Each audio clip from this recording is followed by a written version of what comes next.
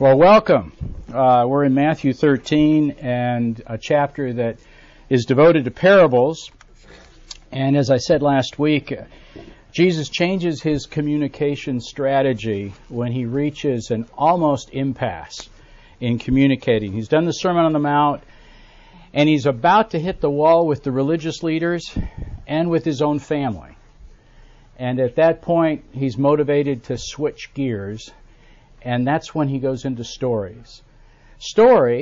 Parable, helps him to continue to communicate to the crowd, but in a way that is suggestive to the disciples to ask him questions later when they're away from the crowd. And so in a way, he's dividing the crowd from the disciples, the admirers from the real followers. And that's something we're always attempting to do in church. Separating the admirers from the followers, but never being rude to the admirers. Keeping the admirers seeking, hopefully, for that day when the light will go on, the Spirit penetrates, and they're open. So Jesus gives us a model for doing our evangelism and our edification that's pretty unique in the way he develops the parables. This is kind of new thought to me. It was pressed by a teaching experience I had, not here in Birmingham, but elsewhere, in which I just felt like I was hitting the wall with my teaching.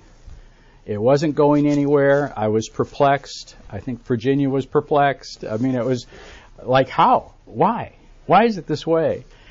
And I realized that my own intuitive bent was to go to story.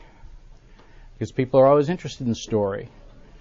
And I guess if you grab them with the story, they may be motivated to kind of go deeper into the truth that lies behind the story.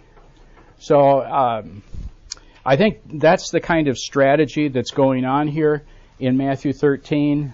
And what Matthew collects is kind of the sermon of the parables. I want to begin with prayer. I mean, I think we can all empathize with the residents of Paradise, California. Can you imagine, 27,000 people evacuating and the whole town being wiped out? I mean, that's rare. I've actually been in Paradise to do a wedding for a couple that we knew in Bloomington, Indiana, and she grew up in Paradise. And we've emailed her. We haven't heard. She doesn't live in Paradise. We wondered about how her folks were doing, who may not even still be living, but you just imagine the devastation of a whole community. We live in a residential area here in Birmingham, about 1,000 homes, and it's taken 10 years to develop that residential area, so you can imagine the number, just thousands upon thousands of homes that are devastated. There's so much to pray for, isn't there? When you think, if you think of prayer and that your mind often too quickly goes to daydreaming when you begin to pray, just think of all the things and all the concerns and all the people to pray for. Also, in a short time, my daughter will be preaching from the book of Acts at Covenant Presbyterian Church in San Diego. So she's always on my mind, especially when she has this opportunity to preach the word. So let's pray. Lord God, we do pray for people in the path of the continuing fires in California. We pray for this community, Paradise, California, that has been devastated by the fires. We also pray for the families and friends of those that were slain in Thousand Oaks, for even the very Christian testimony of several of those individuals that's emerged from the stories. And we pray for their witness and comfort and for your reality in the midst of such pain and grief. I pray, Lord, also for Kennerly this morning, that she might be filled with the Spirit as she proclaims your word.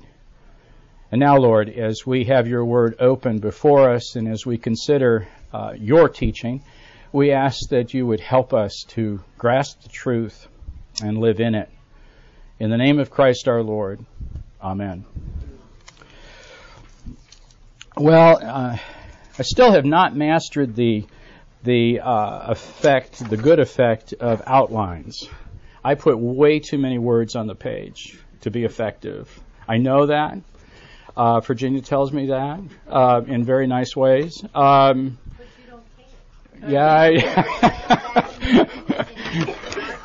I guess I'm too old to change or something. I'm going to read the passage in Matthew 13. It's the parable of the weeds among the wheat, and then the parable of the mustard seed and the leaven, and then Jesus' explanation.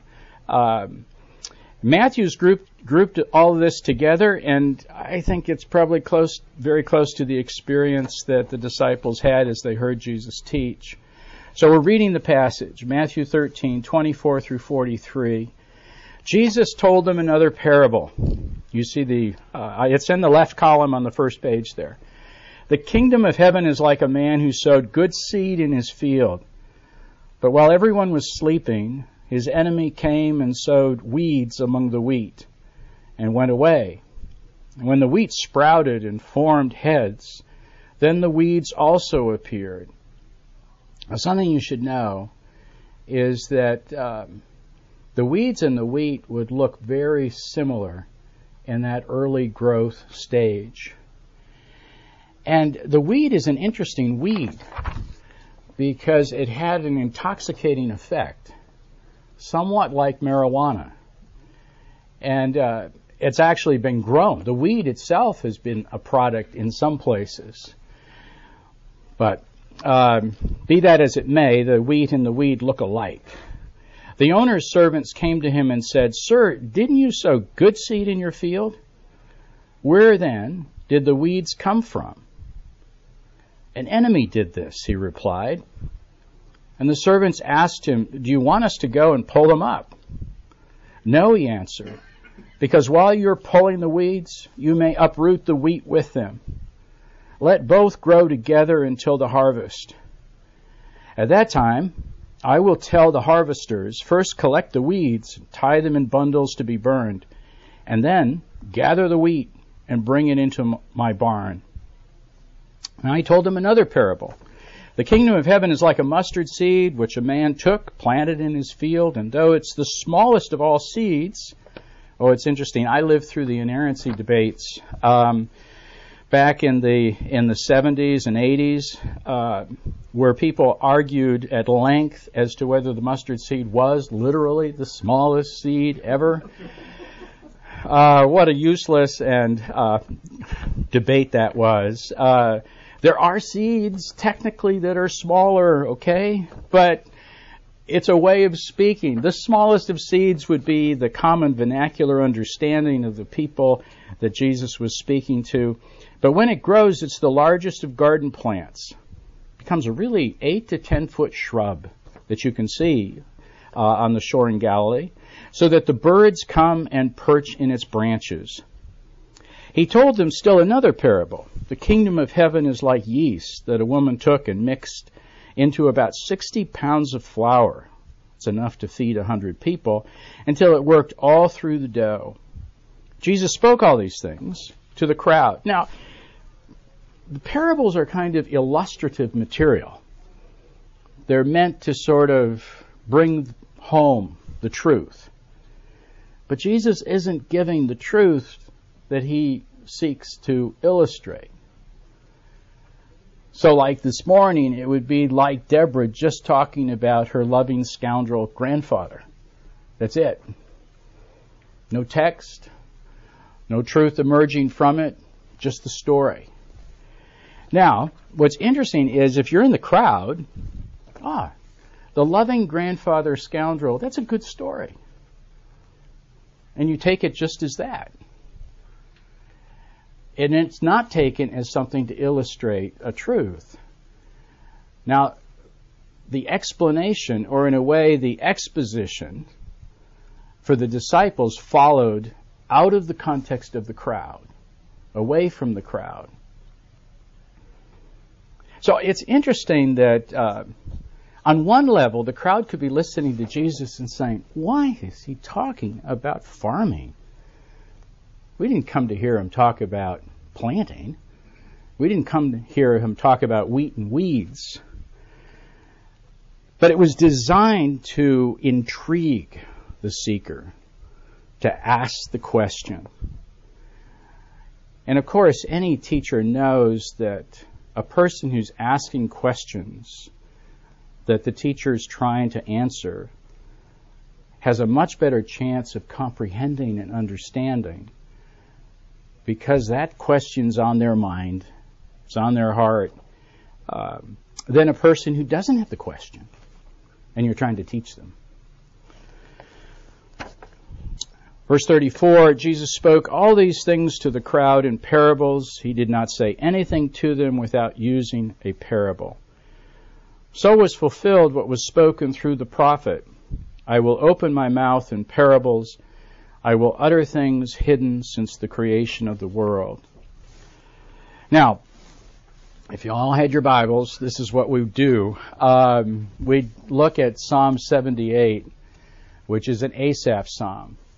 Asaph is responsible for about 15 hard-edged, raw psalms in Scripture. He was a worship leader under David and Solomon. And he begins Psalm 78, which is a lengthy kind of salvation history psalm, collecting the history of Israel. And he opens by saying, I'm going to speak to you in parables. Now, what Asaph is doing is putting the history of Israel side by side with the meaning of that history. And that's parable. Parable is para, belain. Belain means to throw. Para means alongside of. And so a parable is meaning that's thrown alongside. Now, Proverbs is actually the word from parable as well, from the Hebrew. So Proverbs is in a way a play off of the concept of parable. Well, what Asaph is doing is giving the history of Israel and essentially saying, don't do what our ancestors did in their hardness of heart, in their resistance, in their disobedience, in their refusal to follow the will of God. And he puts these two side by side in Psalm 78. Well, Jesus is also speaking to the hardness of heart and to people who will not follow through. And what's especially important to grasp on the parables is that the central figure in the parable is always Jesus, the person who's telling the parable. He is the sower. And he is the owner who sows the seed, sows the wheat. He's the one the servants are coming to and complaining, well, who sowed these weeds amidst the wheat? So that's what's important to understand. Verse 36. Then he left the crowd and went into the house, and his disciples came to him and said, explain to us the parable of the weeds in the field.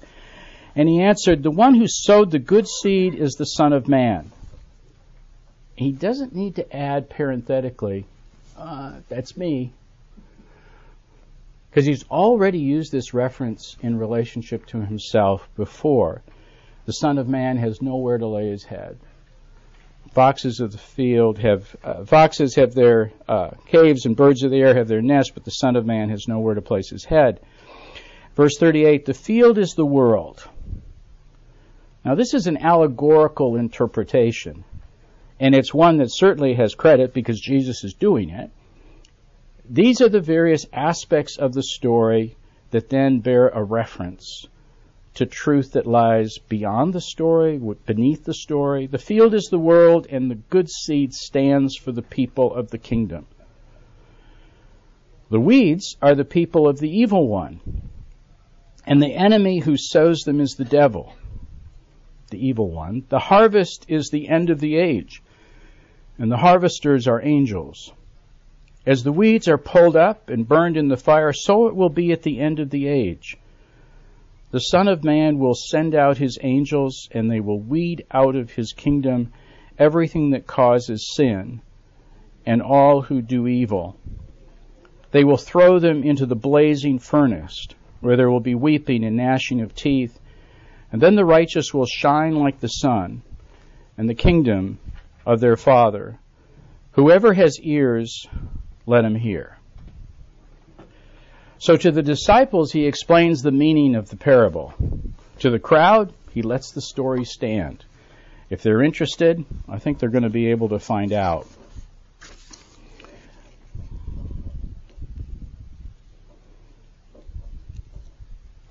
Well, letter A. Let me run through this pretty quickly and then stop at various places to try to emphasize a particular point.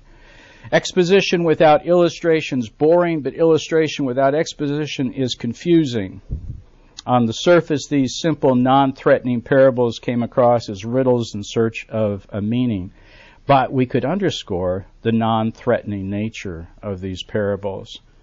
They're intended to illustrate truth, but the parable of the weeds kind of begs for explanation.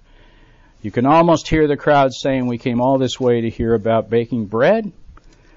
Jesus' friendly, subversive speech distinguished the disciples from the crowd. I'm always amazed at Sunday morning how people hear sermons differently. And I wish I understood why that was. How you can say one thing to one person and they get a read on it that's very, very different. Eugene Peterson's memorial service was November 3rd, a week ago Saturday. He's the author of The Message, and you may have heard of him. He helpful to so many of us in terms of getting a read on pastoral ministry. In his memoir, The Pastor, he tells the story of Eunice. Eunice was in his congregation for 26 years. Always sat in the same place and always tore off a piece of paper from the worship folder and wrote on it in a kind of 10 words or less summation of his sermon. Something like, "Today's your lucky day." That would be. And she would hand that piece of paper, or "Don't let the bastards win." She would hand this paper to him. "Don't be disappointed. Tomorrow is a new day." And that, she said, was what he just had preached. That was the summation. What could have been pulled out of a fortune cookie was her summation of the sermon. He said at first that really upset him. He learned quickly not to read it in her presence, but to save it until all the worshipers had left and he was back in his study, and then he'd read this one-line statement summing up his message, that he had worked 7 to 8 hours of exposition on the Word of God, reduced to a soundbite that meant nothing. She never referred to God, never referred to the text, never talked about her soul.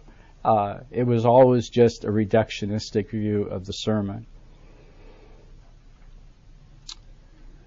I think that's what Jesus is facing here when he's telling these stories. Reserving the meaning of the story for those that really were interested, that wanted to understand. I don't know if you've found yourself spending time in church in your life in which the sermons just never did speak to you. I remember a man who's now a really good friend. His name is Tim Bayless. He was in our church in Bloomington, Indiana. He listened to me for a year and a half, bored silly. Didn't get anything out of it. And then something happened. Not a circumstantial situational change. Just one Sunday, it clicked. And then he couldn't get enough of the preaching of the Word. It's a mystery to me as to what triggered that change of perspective. It was nothing in the preaching, I can grant that, that made it, or in his life. No big crisis.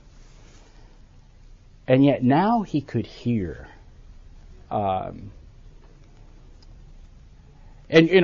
preachers wish they could bottle that and sell it before the service, but it's a mystery how God works in the human soul to open them up to the Word of God. There is that dynamic that's going on.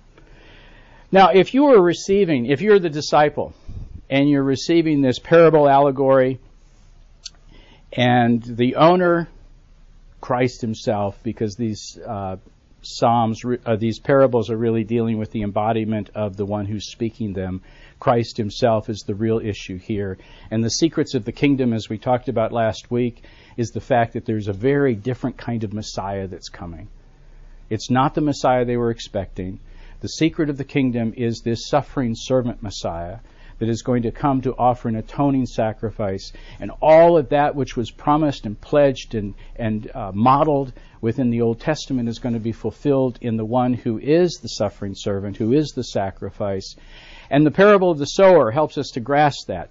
So that's the context in which we now hear this parable of the weeds among the wheat.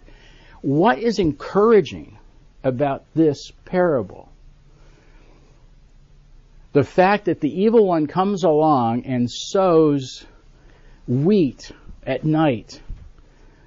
And some of the early church fathers, in talking about this parable, struggled with the fact that, well, should they have stayed up and watched and guarded the field so that nobody had the opportunity to sow these weeds among the wheat? I don't think that's the point of the story. I don't think that's a point in the story whatsoever. The servants are not being in any way negatively referenced by the fact that they didn't stay up all night watching the field. This is just the order of things, the owner is basically saying. The servants say, well, do you want us to go pull it up? No. And that in a way is kind of a willed passivity. The servants want to do that, but the owner suggests you don't have to do that. No, I don't want you to do that. This comes from the evil one, who surreptitiously sowed these wheats among the weeds. Just wait. It'll all come out in the harvest. Now, what is encouraging about that?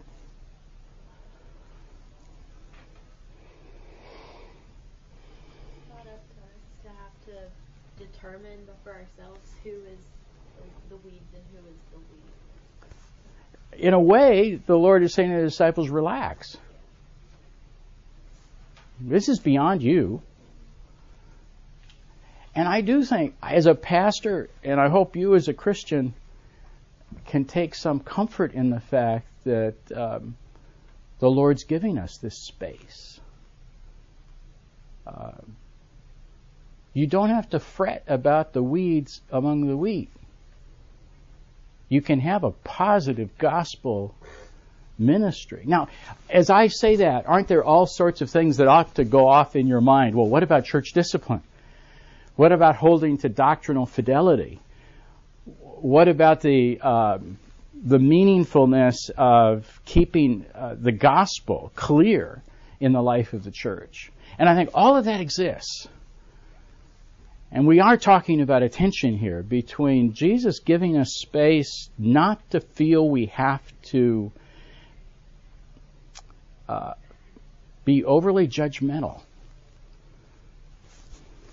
What's interesting to me is what you brought up, I guess, in the topic of discussion in the last class. How do we encourage this in children? How do we encourage an open relationship and a more fulfilling relationship in children while we push them towards, growing in other aspects of their life? And what's interesting about the parable is that he does remove the judgment. He does remove the idea of sin. Because they don't, this is not how you think about it. There's a way to think about it without saying is it good or bad. There's a way to think about it, are you right or wrong? And how do we discover God through a non-judgmental way? I think that is interesting to say. How do we encourage someone to think about, their secular life or their non-church life and see God through that? That it is the little good, the little yeast that grows the wheat. If it is the little good and the chaos of everything that makes everything, the harm is plenty. Okay, you bring up the second two parables, the parable of the mustard seed and the parable of the leaven. And that too, I mean, interesting, isn't it? He gives the explanation for the parable of the weeds after giving these two other parables, which he doesn't explain.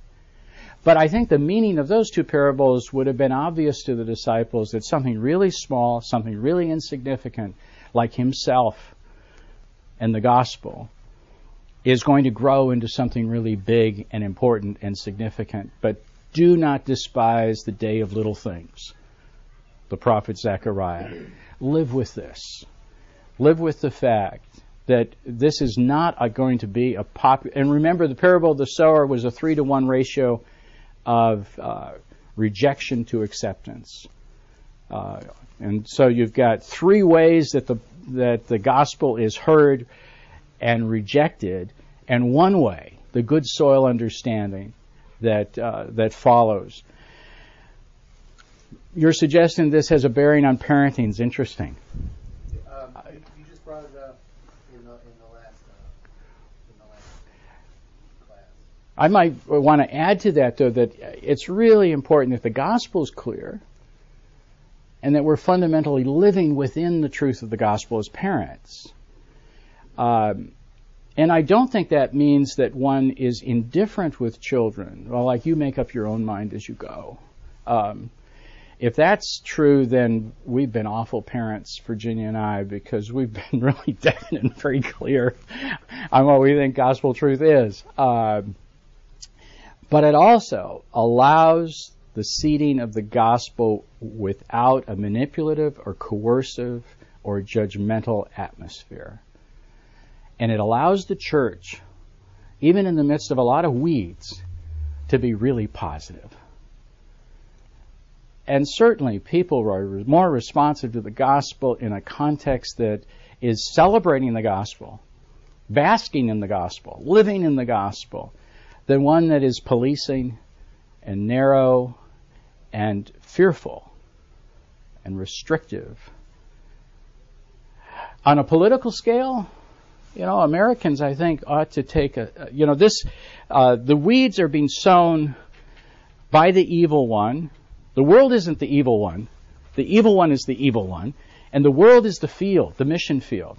And it's in that context that we sow the gospel seed without fear and without resentment. And that's something that I wish American Christians understood better, that nobody's taking our culture away from us. We're not losing ground. The church is never going to go away. The church is the church. It's Christ's kingdom. Relax. And live into this truth positively. Now, certainly I've triggered something in your mind. What do you want to say? Well, Jesus told us to live that way, but he also said you're going to have trouble. In the world you'll have trouble, but be of good cheer. I've overcome the world. Yeah. And a lot is said about persecution, isn't there? But can we be a persecuted body because of the positiveness of the gospel without growing resentful and fearful?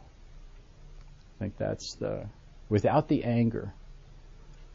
Well, David? That's the part of the point of this parable, is that if we're the wheat, we're growing up among the weeds, that he could end it all and we could overcome evil on this earth if he took the weeds out. But we're going to be growing among the weeds, which is the persecution, which is the fact that on this earth we're going to be battled. We're going to be different than the weeds. And on the day, the coming of ages, when the weeds are gathered and burned, then we'll survive. And that's the take heart. That's the relax.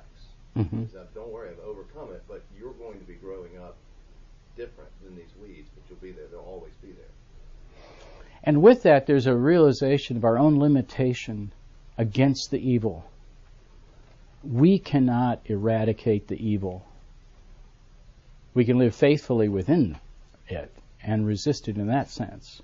I think into the context of what you're talking about, that it gives great freedom to us. And it's almost always not what we say or what we do, but how we do it. So we're going to approach whatever those items, whether those issues are in the church and the denomination and the world with clenched fists or with open hands. Mm-hmm. And so it gives great freedom to know that the responsibility is not ours, that ultimately we've read the end of the book and we know how it ends. Mm-hmm. And so we can approach with strength and with fidelity, with open hands, as opposed to clenched fists. Because clenched fists never work, really, ultimately. Now, in the Gospel of Matthew, in the 18th chapter, it talks about church discipline. It talks about going to your brother or sister, and it gives us a model for how to deal with issues. And I think that also applies to parenting. That there is a place for defending the truth, for countering evil, and that can be held in tension with this allowing the weeds, because we can't prevent them. So somehow it's not just straightforward, live and let live. We're not saying that. And this will call for a lot of discernment.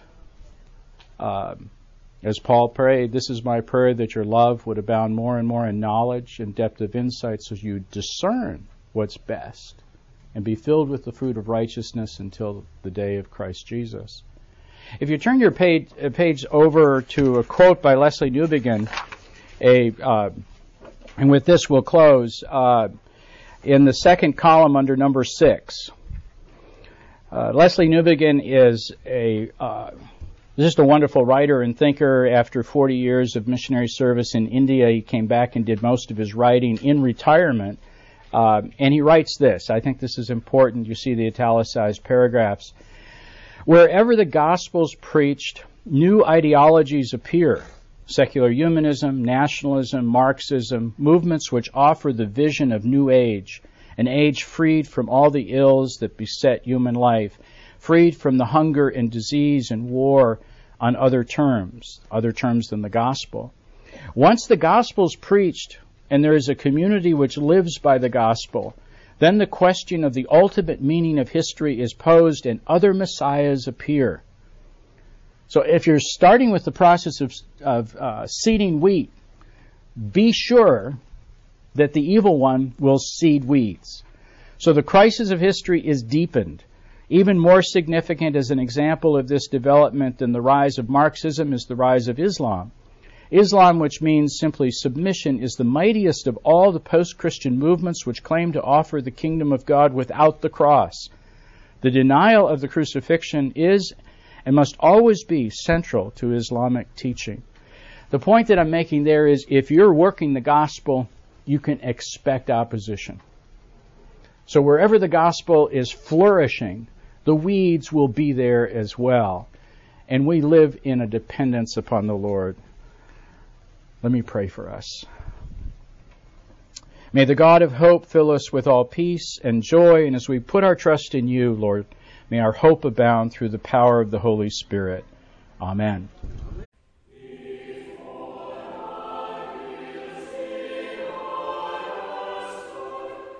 You've been listening to audio from the Cathedral Church of the Advent.